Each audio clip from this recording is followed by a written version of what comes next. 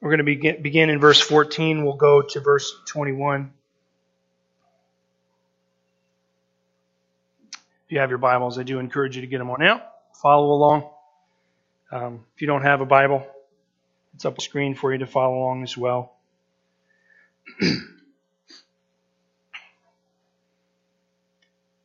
Romans chapter 15, verse 14 and following. I myself am satisfied about you, my brothers, that you yourselves are full of goodness, filled with all knowledge, and able to instruct one another. But on some points I have written to you very boldly by way of reminder, because of the grace given me by God, to be a minister of Christ Jesus to the Gentiles in the priestly service of the gospel of God, so that the offering of the Gentiles may be acceptable, sanctified by the Holy Spirit. In Christ Jesus, then, I have reason to be proud of my work for God. For I will not venture to speak of anything except what Christ has accomplished through me to bring the Gentiles to obedience by word and deed, by the power of signs and wonders, by the power of the Spirit, so that from Jerusalem all the way around to Lycurium, I have fulfilled the ministry of the gospel of Christ. And thus I make it my ambition to preach the gospel, not where Christ has already been named, lest I build on someone else's foundation. But as it is written, those who have never been told of him will see, and those who have never heard will understand.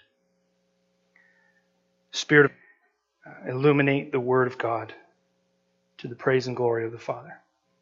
Amen. So today we mark the beginning of the conclusion of the book of Romans. I mentioned last week that the tone will very dramatically shift as we get into verse 14. And just to simply point it out to you, we see in the body of the letter really starts in chapter 1, verse 18, and it goes all the way to chapter 15, verse 13. That's largely considered the body of this letter, the place where Paul will give his most purposeful instruction. And in the body, we approach the text in a particular way. We look at it as if we were students being taught by Paul. So as we would think of a classroom setting, we're being instructed. He's giving us information. He's explaining certain things. But relatively speaking, we are receiving what Paul has distilled for us to understand. But once we get into the conclusion, and we see this a little bit in the introductions to Paul's letters and to the other letters of the New Testament, but once we get into the conclusion, we have this very, very typical for Paul change, where he drops the teaching aspect of his ministry, and most of the time he kind of turns inward and he starts to examine himself. He's going to share information about what he's doing, where he's at, what he's planning. We'll see in next week's text, verses 22 to the end of the chapter, that he's planning on going to Spain, and he's going to stop by Rome on the way to Spain, and that's kind of his intention. But it becomes very much inward focused, which then shifts the way we have to look at the book.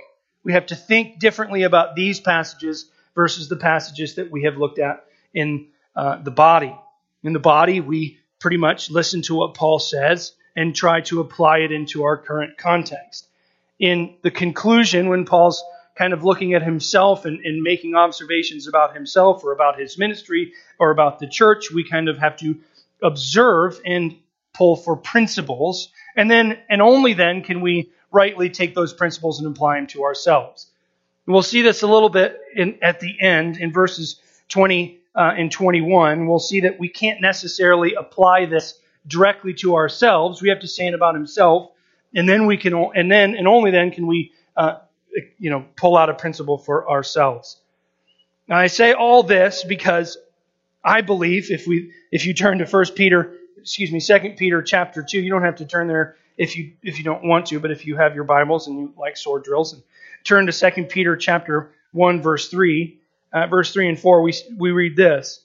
His divine power has granted to us all things that pertain to life and godliness through the knowledge of Him who called us to His own glory and experience, by which He has granted to us His precious and very great promises, so that through them, you may become partakers of the divine nature, having escaped from the corruption that is in the world because of sinful desires.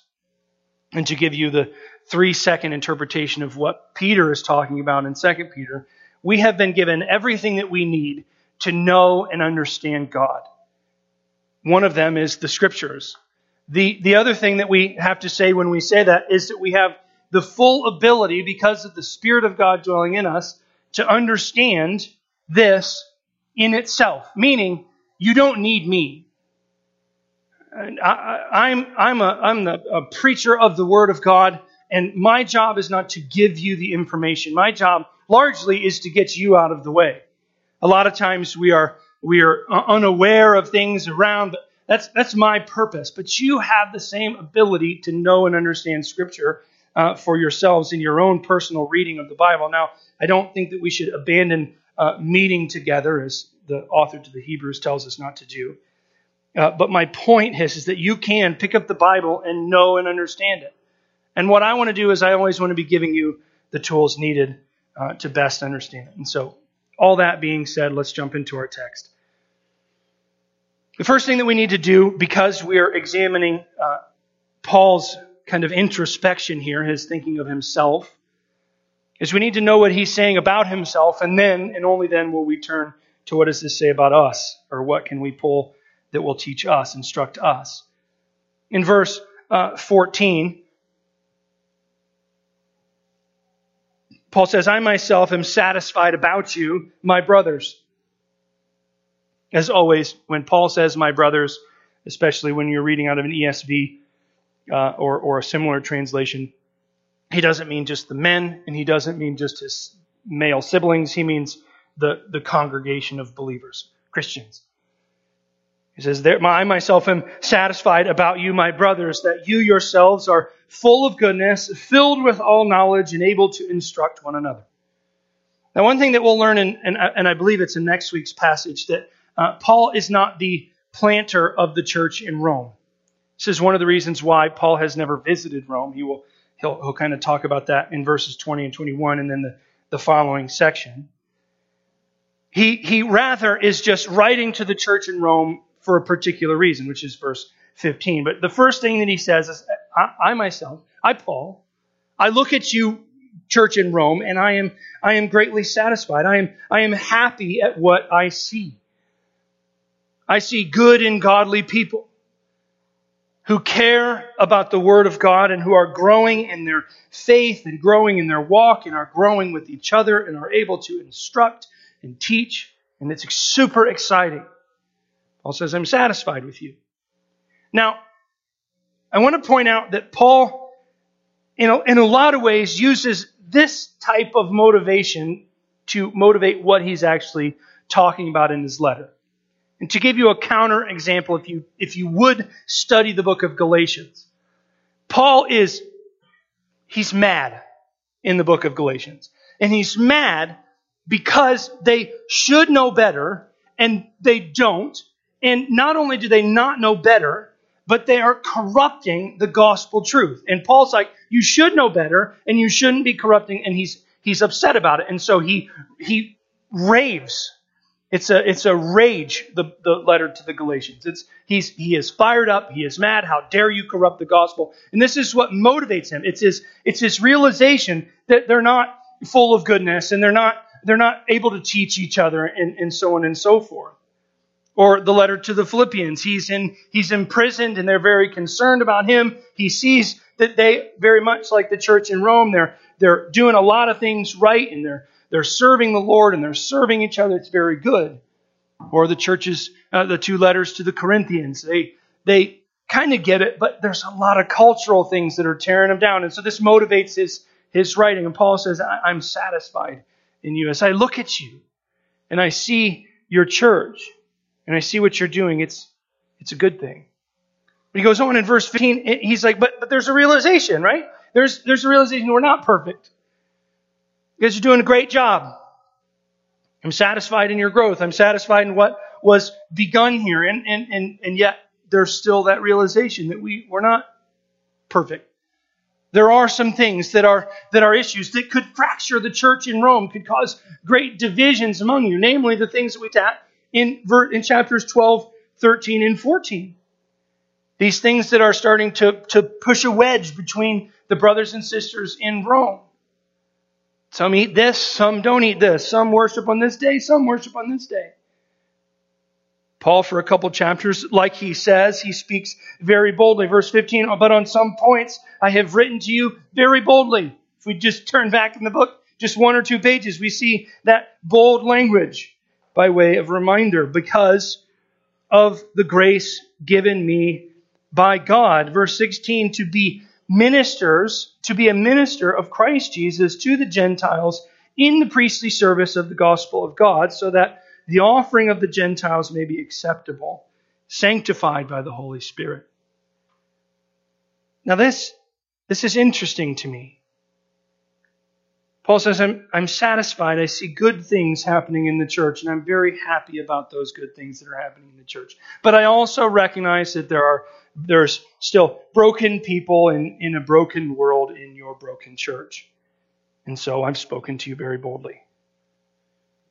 And to just for a second try to mirror what Paul has said to this church, we can say the same thing. As I look at this church and I go, man, it's so exciting to be a part of this church. I look around and I can say with the same clarity and with the same exact understanding, I am satisfied at the love and the compassion that we have for each other in this church. In the pursuit of knowledge and understanding of the Word of God. And not only that, the desire and the ability to instruct one another.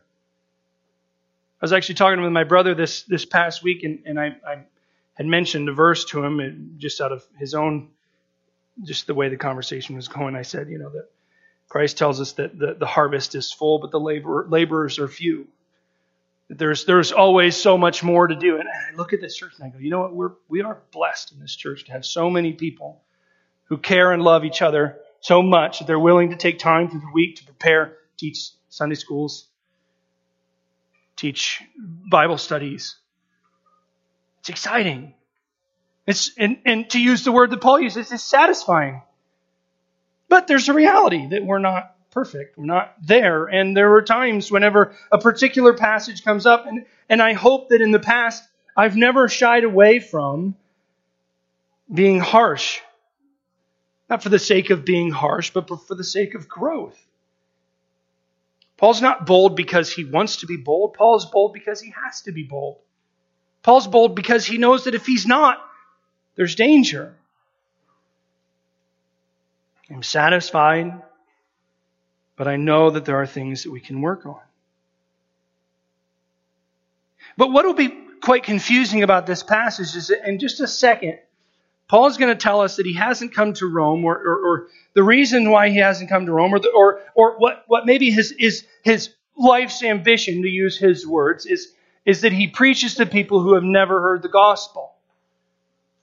And in a lot of ways, what Paul does in the book of Romans is he writes out a very profound sermon to preach to those who have already heard the gospel.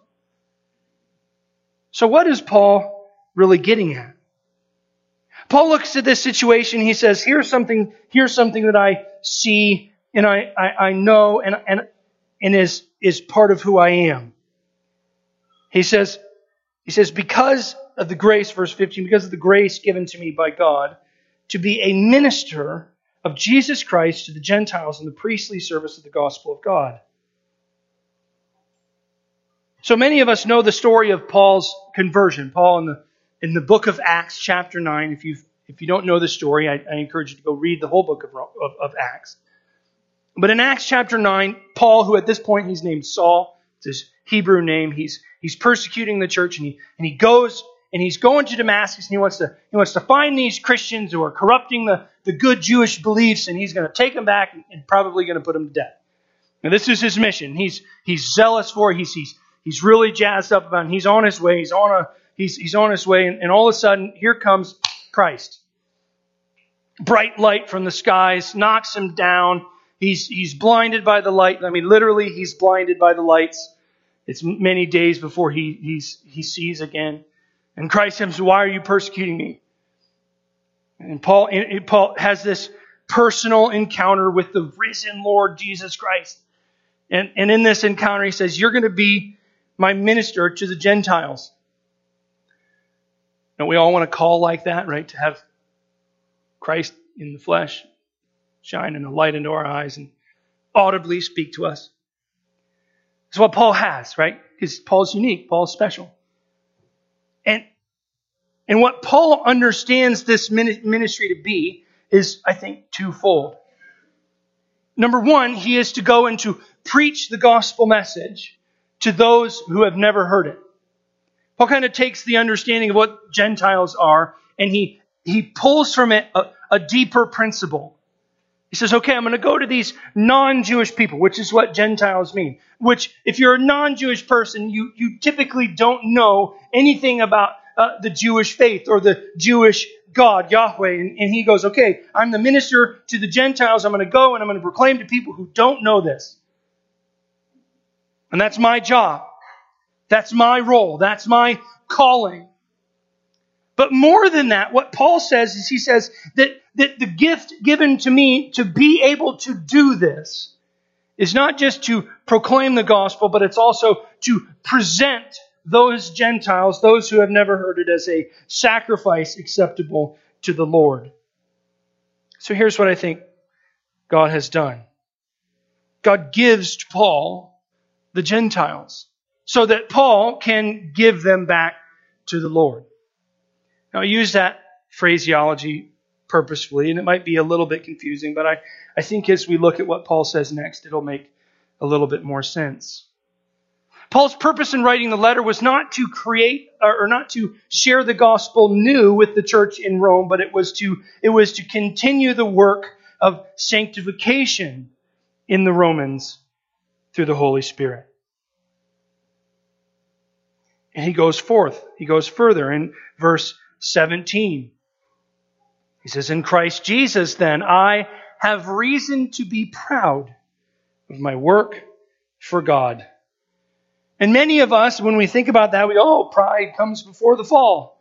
Pride is bad. It's one of the 7 deadly sins, right? It's this very bad thing. We shouldn't be proud people. But Paul, he's not proud in the way we think of pride. He's proud in something else. And this creates a tension. This conversation about pride creates a tension. He does the same thing. I think it's in 2 Corinthians. He has a much longer monologue about his pride, about what he has done. He says, I'm proud of my work for God. Pride, I think most of us by definition would say pride is whenever you think of yourself. You think of the things that you've done, and it's all about you. You're important, you're special, you're doing it. But what does Paul say immediately in verse 18? He says, I'm proud of my work, for I will not venture to speak of anything except what Christ has accomplished through me to bring the Gentiles to obedience by word and deed. He says, it's my work, but I'm not going to speak of anything except what Christ has done through me. It's what I've done, but only what Christ has done through me. It seems to be kind of doublespeak in a little bit, in some ways. Where he says one thing and then he immediately says something that almost seems to be a complete contradiction. He goes on, by the way, in verse 19, and he says, by power and signs and wonders, by the power of the Holy Spirit, or the Spirit of God, so that from Jerusalem all the way to Lycurium, I have fulfilled the ministry of the gospel of Christ. There it is again. He says, I have fulfilled the ministry of the gospel of Christ. But what did he just say? He says, no. He said, I'm proud of my work, the work that Christ did through me, the work that the Holy Spirit does through me, that message. I think sometimes we associate false pride with humility. Let me say that the right way. I think we associate false humility with pride, or we don't associate false humility with pride. See, what we often do is say, "Oh, no, it wasn't. No, no, and we push attention away from ourselves and go, "Oh, that's humility." Not necessarily. Sometimes that's the most prideful thing that we can do. Where we, "Oh, no, don't talk about me, don't." See, Paul here, he goes, what I notice, what Paul notices, is that it's not his work. And without Christ and without the Holy Spirit, none of this would happen in his life, as evidenced by his life when he called himself Saul. In fact, he was the complete opposite person. He was a persecutor of the church, not an expander of the church. He wanted to minimize the church, not expand it. Paul says, without the Spirit of God, without the work of Christ in my life, none of this would happen. But it is still God's grace given to him. It is a gift that he has received to go and to do this. And so by denying the gift, in some sense, and in some ways, and in some people, we deny Christ. If I say, no, it's not me, I have no part in it. Sometimes what we're doing, and I'm not saying that this is all the time, sometimes what we're doing is we're saying that God hasn't done anything through me.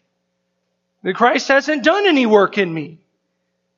And so Paul, he walks this very strange and fine line between this realization that what he has done, and it is in fact he who has done it, is a gift from God. And so then maybe we start to ask this question as we find out what Paul exactly is saying here. We think of this question: what exactly is the gift in my life? Now, let me try to make something very clear, and I'll say it probably 25 more times before I finish the sermon. If you are a believer, if you are indwelt with the Holy Spirit, God has a task for you. He has given you a gift for the growth and the expansion of the kingdom of God. Every single person.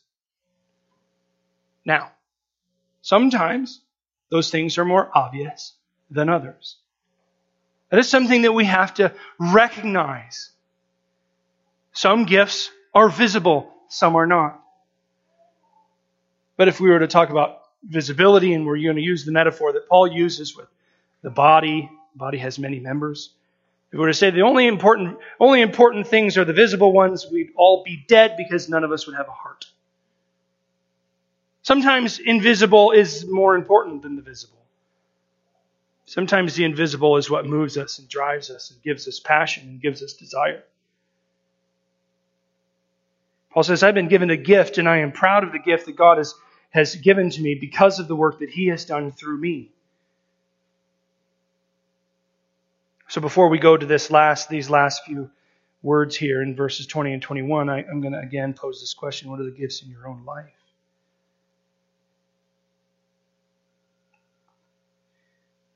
He says, I have fulfilled of Christ. In verse 20. And thus, I make it my ambition to preach the gospel. Not where Christ has already been named, lest I build on someone else's foundation. But as it is written, those who have never been told will see, and those who have never heard will understand. Again, we are examining Paul's kind of inward reflection. So we don't take this and place it upon ourselves. We don't say that I can only tell people about Jesus who have never heard about Jesus. That would be a misunderstanding of what Paul is saying. In fact, Paul commissions both Titus and Timothy, and I think Silvanus, and a number of others that we hear mentioned in Acts chapter, or Romans chapter 16, He commissions these people to go and to continue the work in the place that he planted. So Paul's job, Paul's call, Paul's gift from God is to plant churches and to tell people about Jesus who have never heard about Jesus. That's Paul's calling. But Timothy and Titus, for example, Timothy, he sent to, I believe, both Ephesus and Corinth to continue the work, to build on the foundation that Paul first laid. Paul in no way is diminishing the importance of Titus and Timothy and others. He's just simply saying, I myself know my role, know my task, know my grace, my gifts given to me. He says, I will make it my ambition to preach the gospel. So here's the flow of what Paul has just said. He says, I look at you, Romans, who I didn't found. Look at you, Romans, I'm satisfied, I'm happy about you, but I know there are a few things that you need to continue to work on. And so I spoke to you. I wrote very boldly about these things. I'm satisfied, but I also know there's continued work. And I'm going to continue that work because my calling is to preach to those who have never heard it and to continue to aid the work of sanctification in the lives of the Gentiles, to be presented as a sacrifice to the Lord, to be given back to the Lord as a gift to Him. And all of this I see happening in my life, and I am confirmed in what I believe to be my mission. I see that from Jerusalem to Lycerium, which is a town far away from Jerusalem, by the way, the other end of the world, essentially. That I have traveled from Jerusalem, I've traveled all around, I've planted churches, and I've seen that Jesus Christ and the Holy Spirit have worked through my life to fulfill the ministry that Christ gave me on the road to Damascus. And because of this, because of what I have seen, I will continue to make it my life's ambition to preach the gospel to those who have never heard it. Let me say it simpler. Paul says, I was given a mission to preach the gospel to the Gentiles. I have done that, and I have seen the Lord's confirmation of that, and so I will continue to do it. Many of us do not know what God has gifted us with. Many of us don't. And probably all of us in this room would go, it would be a lot easier if we were all like Paul and received this audible speaking and we would be blind for a couple weeks to remind us of it. It's not how it works. Paul, again, he is an apostle. He was set aside to be one of very few that will receive that very important calling because his mission, his ministry was so incredibly important. I mean, think about how important Paul is. Walk out of this room for a second in your minds and go to history class, and you have to realize that even if you're a secular, even if you completely disagree with every doctrine of Christian faith, you cannot in any way say that Paul didn't change the world. You can't argue that Christianity hasn't affected human history. It absolutely has. And Paul, besides Christ, is probably the second most influential person in all of Christian history. Maybe tied with Moses or Abraham for a close second. Well, probably more than a close second. Paul is monstrously important. And so he had to have a monstrously important calling. All of us, yes, I believe that we are monstrously important to God's work in our lives and God's work in the lives of people around us. I do believe that. It's different. To give you an example from my own life, some people have asked me in the past, well, why did you go into ministry? Did you know? Was there an aha moment? No, there wasn't. There was no aha moment. There was a bunch of moments. A bunch of sort ofs that kind of led me down the path that God had for me. Which is, for all, I think most of us, this is how it is. In fact, I think Missy and I were engaged. This has been like 12 years ago. Missy and I were engaged, and we were going boating with the Gerber family. And we were driving down, I forget, maybe going to Salt Forks. It was like an hour drive or whatever. We were actually listening to Dr. David Jeremiah. And I turned to Missy, and I said, maybe I should do this. And she went, oh, yeah. And then that was it for a while. That was it for a while. And then I miserably failed out of computer engineering. And I think that was God's hand. I think He made me fail. Perhaps I shouldn't blame my own failings on God. That got my attention, and so I decided, you know what, I think this is something. This was just a little thing in the back of my head, and so I said, okay, well, I'm going to pursue this a little bit, and not to go into the story, but it was very difficult. There was conflict, there was pain, there was struggle to even take any steps towards ministry, and so I went to Malone, and I went for sports ministry because I thought that sounds right, and I think what God was doing is okay, that's close enough. And He got me to Malone, and I started going to Malone, and I was taking a sports ministry class, and I was going, this doesn't seem right. And then I was taking a preaching class, and I went, oh, that's what you want. And so I switched my major, and I started to pursue this, and then eventually this idea in the back of my head started happening. Maybe we should plant a church. And that was all it was. Maybe it was a maybe. And pretty soon God pushed a little bit harder, and this is, I think, what God does.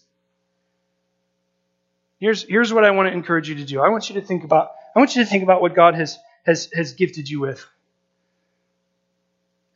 I do believe that God has gifted me with the ability to preach, to understand Scripture, and to help others understand Scripture. But of all the people in this room, I'm probably the least conscious of service. This is why God had me marry Missy, because she's the complete opposite of me. And I can tell you right now that she doesn't think it at all. And she's probably mad at me right now for saying this. She doesn't think that at all. But this church would not be here if it weren't for Missy. With her quiet, humble service to myself, to you, to this church. We all have a purpose to bring the kingdom of God into this world. Paul's was to preach the gospel to those who had never heard it. Mine right now is to preach to this church as long as God will have me here. Some of you will be preachers. Some of you, I'm already praying for you to become preachers. Some of you won't. You will serve the church in different ways. You'll serve the church in ways that are probably more impactful than me standing up here once a week. But my question to you is, do you trust what Peter says? That God has given you everything that you need for godliness. Here's what I think you should do. If you think in any way that you know what God has called you to do, called you to be, how God has called you to serve, then do it. Go for it. And I can promise you this one thing. I can promise you that you will not be left abandoned. Because sometimes that's what we do. We go, oh man, if I start doing this and it's not what I'm supposed to do, God's He's gonna take my feet out from underneath me. I'm gonna look dumb. I'm gonna be hated. But God doesn't leave us abandoned. We could look at the book of Acts again. We could see all the times they say, oh, we want to go here. And it says the Holy Spirit shut the door. Oh, we want to go here. The Holy Spirit shut the door. I want to go here. Holy Spirit shut the door. And finally, I want to go here. And that's where they went. And that's where they had impact. Because that was God's plan. I went to Malone for sports ministry. I've never done one gym class where I told any kids about Jesus. Because I went trusting that if I was wrong, God would move me in the right direction. And He did. Paul goes to Damascus because he thinks this is right. And you know what happens? God smacks him upside the head, gets his attention, and alters the course of history through his life.